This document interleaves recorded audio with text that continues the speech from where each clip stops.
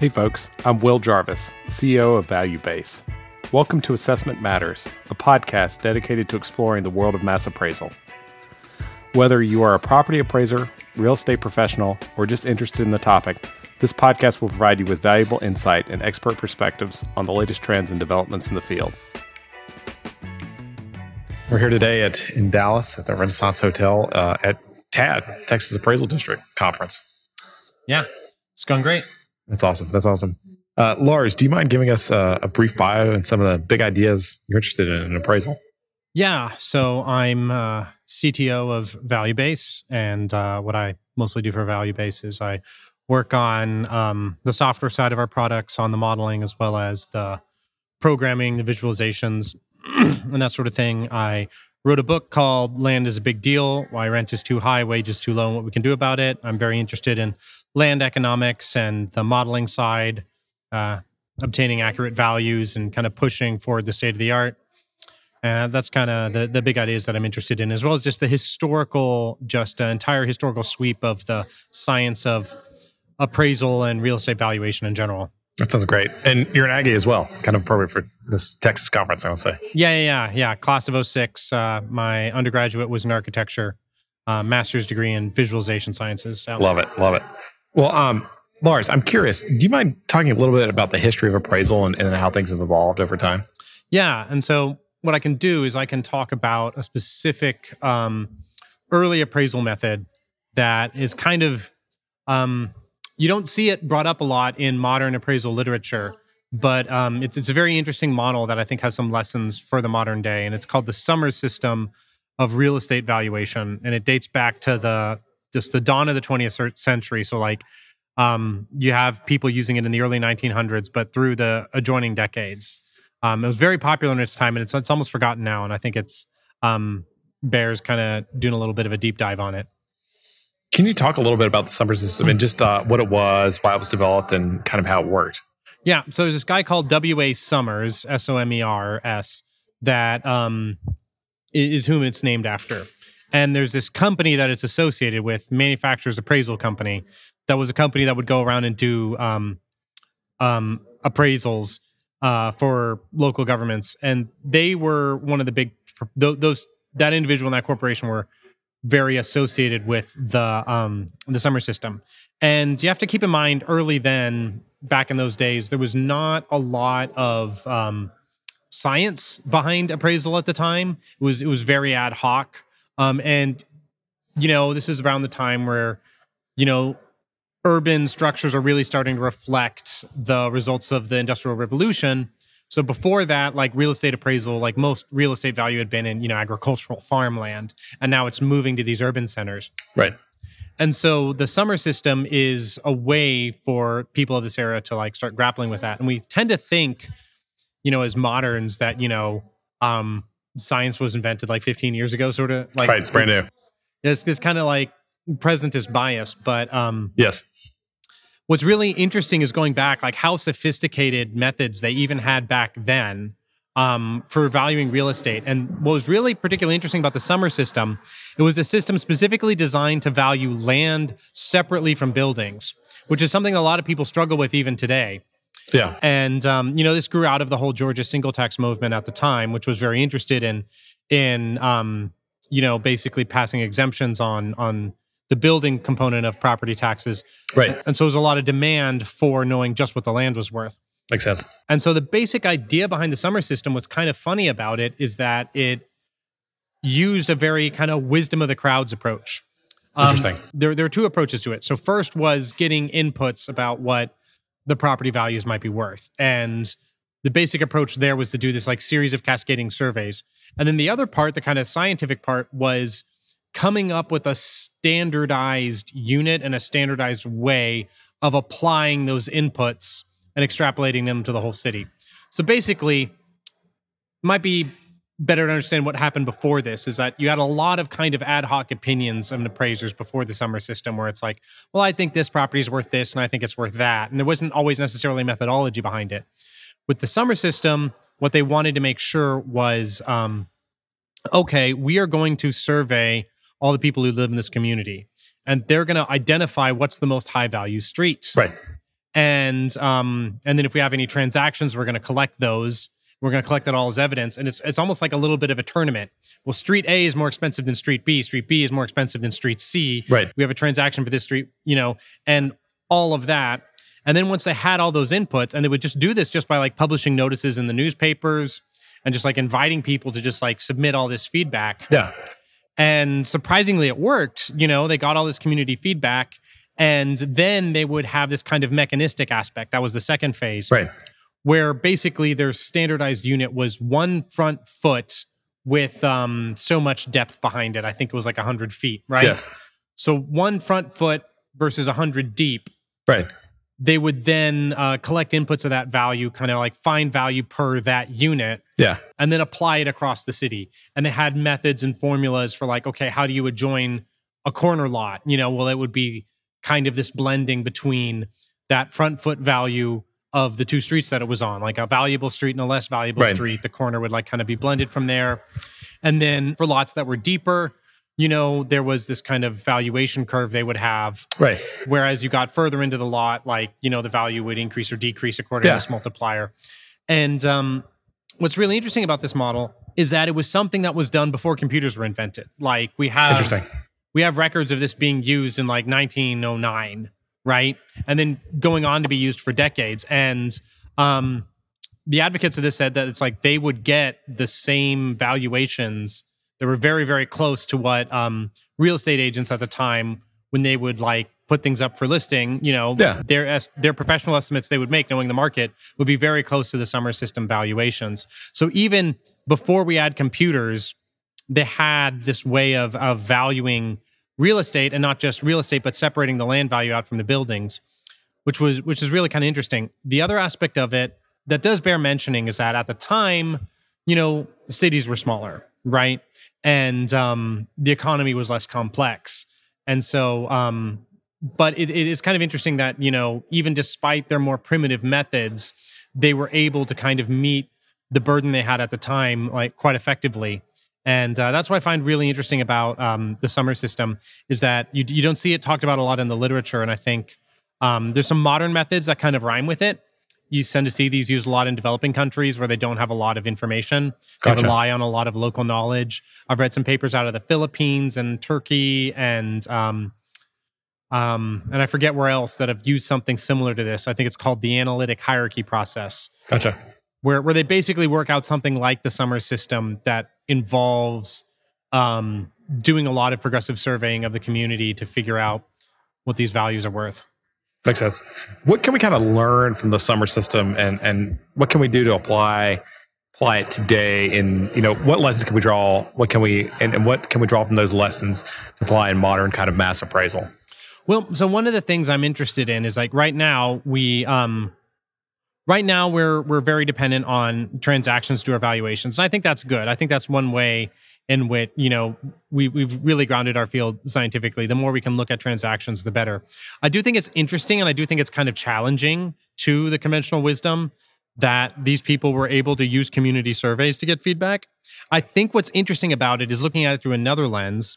They had kind of front-loaded the protest process, if you think about it. Yeah. Right? They said, here's what the valuations are going to be, and if you have any objections, please bring your evidence. And so people would come in and be like, well, I bought this property for this, or I saw that it sold, or, what do you mean that street is worth more than this street? Don't you know this bit of local knowledge that'll change your opinion on it? And there would be all this back and forth for months and months and months and months. And so I don't know if that's where the modern if there's any like actual descendants there to our modern property tax protest thing, but that rhymes a lot with how for a lot of appraisal districts, like the protest process is part and parcel with the evidence gathering. Yeah. Right. If someone wants their property tax bill lowered, it's like, well, show me some evidence. Right. And then they're like, well, here's some evidence. You're like, oh, well, that's very reasonable, Mr. Smith. I'm convinced because the evidence says so. And there's kind of a phrase we have on the internet is that the easiest way to get accurate information on the internet is to post incorrect information, because then someone will immediately come and correct you. Right. Nobody loves to comment on something more than when they get to correct someone. Yeah. And so it seems like an early incarnation of that. So I think there's that lesson. The other aspect is the fact that they were valuing land separately from buildings because, a lot of people see this as something that's really challenging. And it's really interesting to see people doing these valuations with pen and paper in 1909. Right. And arriving at values that were very similar to what the real estate agents at the time were charging. And so what I think it teaches us is that there's that old lesson that realtors are always saying is location, location, location. Yeah. And the community knows what its locations are worth, right? And so if we can find ways to listen to our communities and kind of get at that information, I think we can find that those locational signals are quite strong if we know how to listen for them. And I think kind of moving towards these more land first valuation models, not necessarily recommending that anyone use the summer system today, but understanding inherently that location is what drives, the lion's share of value, can kind of flip valuation on its head rather than kind of seeing everything as building first and then how do we adjust for the locations because what comes out of Marshall and Swift is kind of off from this because we've had this huge market swing. Right. It's probably the location, which is to say the land value that's gone up dramatically. And so in that sense, what that tells me is I'm very interested in new models that do things like paired sales analysis, where we find similar buildings in different parts of the district that are very similar in terms of their structure, but in completely different locations, and you can just do this at home where you see that, a certain house, single family home, with this many bedrooms sold for say 100,000 in Texas. Then you go and find it in San Francisco and it's 1.1 million. Right. It's probably not 1 million more in terms of work that's been done to the house. It's that location right. that's a premium. And I think if they could do it without computers in 1909, probably we can do it today with all of the advanced statistical methods that are at our disposal. Absolutely. So that's something that's really intriguing to me. That's interesting. You wrote a book on land. Can you talk about location, land, and how much, how big of a deal is it? How much does it actually take up in terms of the real economy? How much of real assets is land and locational value? Right. So one thing I don't think a lot of people realize is that a lot of people, we've been pitched that we live in this new technological world, right? Mark Zuckerberg's going on about the metaverse, and we're all gonna live in this complete virtual world, right? We work from home, you Zoom, you Uber, these things happen, DoorDash, all this stuff. But if you take all the world's wealth and you decompose it into what we call real assets in economics, and real assets is stuff that the paper at the end of the day actually points to, actual atoms of real tangible wealth. Right. 2/3 of that is real estate. Yeah. Even today, especially today, real estate is the world's biggest asset class. And fully half of that real estate value is just land value, just location, just dirt. People often talk about how Bill Gates is one of the world's largest owners of farmland. I think he's the largest owner of farmland in America. But I don't have the figures in front of me. He's the 25th biggest landowner overall. But people like Jeff Bezos and Ted Turner are up there in the top 10 easily. They own a ton of land. And rich people, they sink a lot of their net worth into land, and it makes sense because, as the old saying goes, buy land. It's the only thing they're not making any more of, When society gets more productive, basically a lot of that value that all of society's improvements, it tends to make real estate values go up. That's why when you have really, really, really high productive cities like New York or here in Dallas. Yeah, or here in Dallas or Houston or out in California, whatever, the real estate value shoot up. Like London. That's why no one can afford to live in London. Right. Is because so much money moves through London, right? And because land is kind of scarce, a larger amount of money chasing a scarce fixed asset causes its value to really go up. And so not only is real estate 2/3 of bank loans and 2/3 of real assets, and 1/3 of that real assets is just land. It's the same thing when we talk about financing and bank loans. I just have my little slip there. It's the same picture. 2/3 of bank loans are just bidding up the price of real estate. And so what's really funny is like when banks give everyone all these loans, basically they give you a nice loan so you can go and buy that house. Well, they also gave the guy who is bidding against you a big loan too. And so that's driving the price up too. And so when interest rates go up and down and change how much people can afford to borrow, the real estate market responds immediately. Yes. But you kind of lose either way it goes, because if interest rates are low, you can borrow a lot, which means so can the other guy. Right. The real estate selling prices go up. Exactly.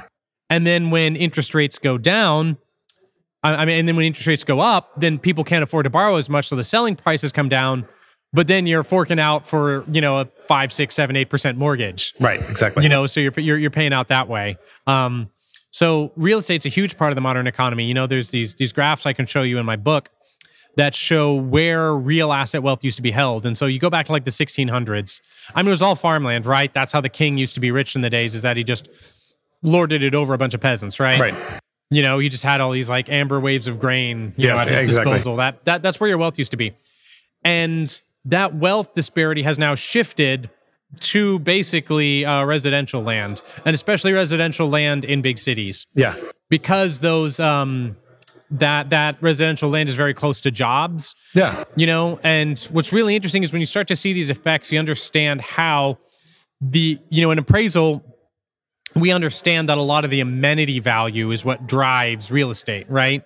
A good school district will lead to higher values, And as people are able to get access to better jobs, people are able to have higher salaries, well, then they have more money to bid up housing and more people move in, right? As all these Californians coming over with all the California money, right? They're competing against Texans, they're driving the real estate values up. So that's kind of how it all fits into the economy. It's right there in the title, right? Land is a big deal. Right, exactly. What things have you learned about, appraising land independently of buildings from going about this project, learning about land itself and how it differs from capital? Right. So let me tackle that last question there. Okay, so the difference between land and capital. A lot of people will treat land as if it's the same thing as capital. And so just quick dictionary lesson. Capital, the term comes from, it means Latin for by head. And we think of it as like money, but what it really means is like wealth that helps you get more wealth. Yes. And the original example of this is cattle.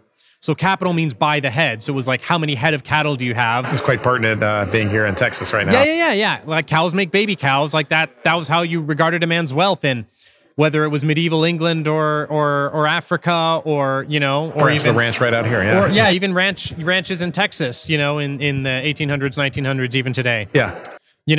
And the thing about capital is that, it depreciates. Right? Your cows get sick, they get old, they die. Right. If you don't constantly reinvest it and replenish it, it falls down to nothing over time. Yes. Whether you're talking about, a building you've built or, a herd of cattle or like the source code to Windows 95, right, which is not worth much today. Exactly.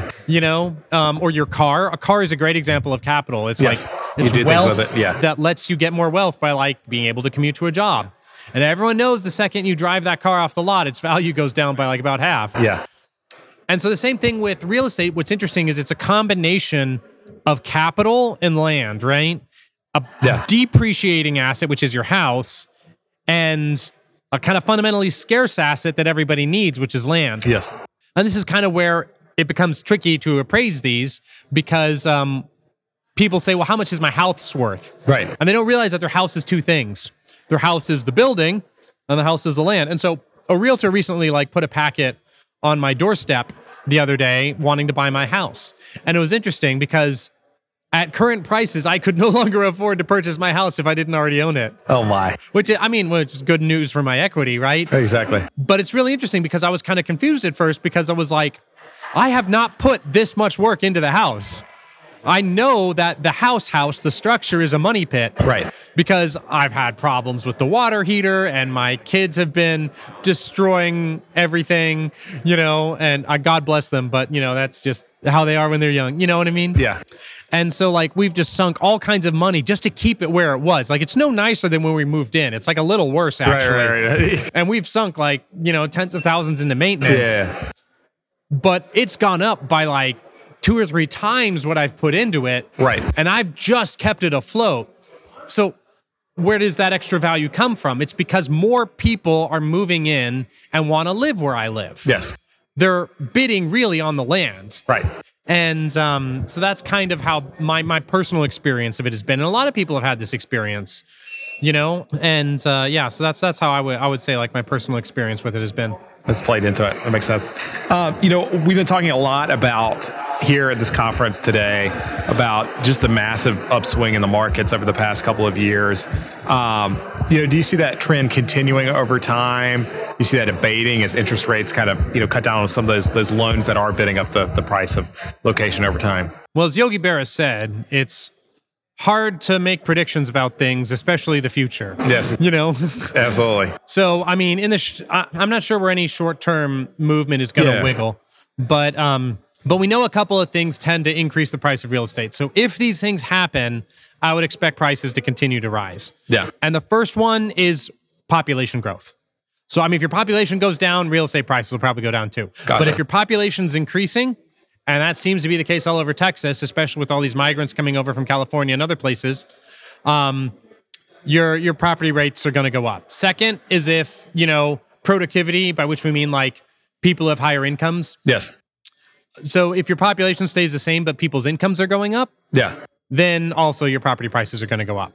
Makes sense. Right? And then the other thing is interest rates, like I said, like they can like change, they basically change the trade-off between sales price and like how much you're paying per month in your mortgage. But that's kind of an illusion about whether the property's like more expensive. It's just like, how do you want to pay on the front end or the back end, right? Yeah, exactly. But they do affect it because of the degree to which banks and the loans and the credit they give out basically affects people's ability to pay, right? Definitely.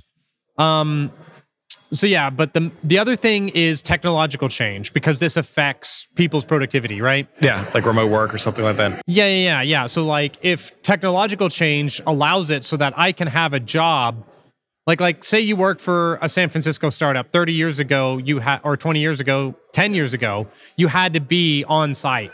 Yes. Now you can keep that San Francisco tech job. Right. And live in Houston or in Bryan College Station. Yes. Or anywhere there's good internet. Right. And so whether you were a native Texan and just got a job in New York or in San Francisco, or you were a tech worker who moved over here and kept your old job. Yes. You're now able to use that higher tech salary to bid up local real estate. Right. And that, of course, also jacks up the prices. So I would say technological changes, improve like higher incomes and increasing productivity, and then increasing population. All of those things will serve to jack up real estate prices. That makes sense. So it sounds like Western Europe over time we'll see declining on the long-term trend. We'll see declining real estate values. Well, unless they see, accept migrants from, sub-Saharan Africa or something like that. Yeah, well, it depends. It depends on their immigration policies, right? So like, if Western Europe declines in population and productivity, yes, which is to say if their incomes go down and their population goes down, yes, their real estate prices will go down. That will then attract people who are interested in moving there because it's affordable, and we'll see if that like buoys it up. But like a good example in like America right now of a city this is happening to, a classic example is Detroit, right? Detroit has fallen on hard times. It used to be a boom city. Actually, it's interesting enough, like tying back to the topic at hand, like in the early turn of the 20th century, I think they actually used the summer system. Oh, really? They had, Detroit used to be a huge success story back in the day before they had some mid steps. Just the auto industry. Before everything collapsed, right? But like early on for decades, they were a model city. In fact, Henry Ford intentionally put his factories there because of the reforms made by Mayor, I'm going to try and get the name right, Hazen Pingree. So Hazen Pingree was this aficionado of the single taxers, the Henry George movement. And he had a lot of property tax reforms there where like they didn't tax buildings, but they did just they tried to push the tax base off of built structures, which is capital, yes, and onto fixed structures, the fixed assets of the land. And that created a real building boom there. And that was very attractive to investors like Henry Ford. Right. And they used the Summers system evaluation, I believe, Another place they did it was Cleveland, Ohio, under Mayor Tom Johnson, who received the moniker the best mayor of the best governed city in the United States. Wow. And they had a building boom there. Al Smith in New York, early on in the 20th century, he had another one of these kind of tax reform policies where it wasn't a full universal building exemption, but it was an exemption on property taxes on the building structure value of all new construction. Gotcha. And at a time when populations were declining in other big cities, they were all shooting up. We even had one here in Houston. Mayor J.J. Pastoriza, who was Houston's first Hispanic mayor, back when he was commissioner, he had a similar property tax reform where, and again, it wasn't a full universal building exemption, but it was really close to it, where he exempted like 25% of the value of the building and 75% the value of the land, or something like that. So they primarily tax the land, rather than the building, right? Like they mostly exempted the buildings, and so guess what? You had a huge building boom in Houston. Gotcha. And it was pretty short-lived, but they did use the Summers system for their valuation, and Pastoriza was a big popularizer of the system. And so these people were all together, and so like you saw like Cleveland, Ohio, and Detroit back in its golden era, and Houston, like all these places were growing while other places were shrinking. And yeah, so I forgot the original question, but no, it makes a lot of sense. Well, Lars, you've talked to a lot of appraisers, you've talked to a lot of people in the assessment industry. Where do you think the field's going over the next 10 years? Well, I think it's going towards more technology for sure, right? One of the things we're seeing is that we're kind of at an era where a lot of appraisers are retiring. Yes. And also, like I said, with the Summers system, they didn't have computers then, but they also didn't have the populations we have, and they didn't have the complexity we have. I'm not sure when the first true skyscraper was built. Yes. But, they certainly didn't have, they didn't have the World Trade Center and the Empire State Building quite yet. Right. Back in 1909, I think, right? Something like that. Check me on that. But yeah, if they did, those things were new, right? And nowadays, those kind of things like, you've got like a huge high-rise apartment with how many units in it? Yeah. Right? And, cities with millions of people in them. Right.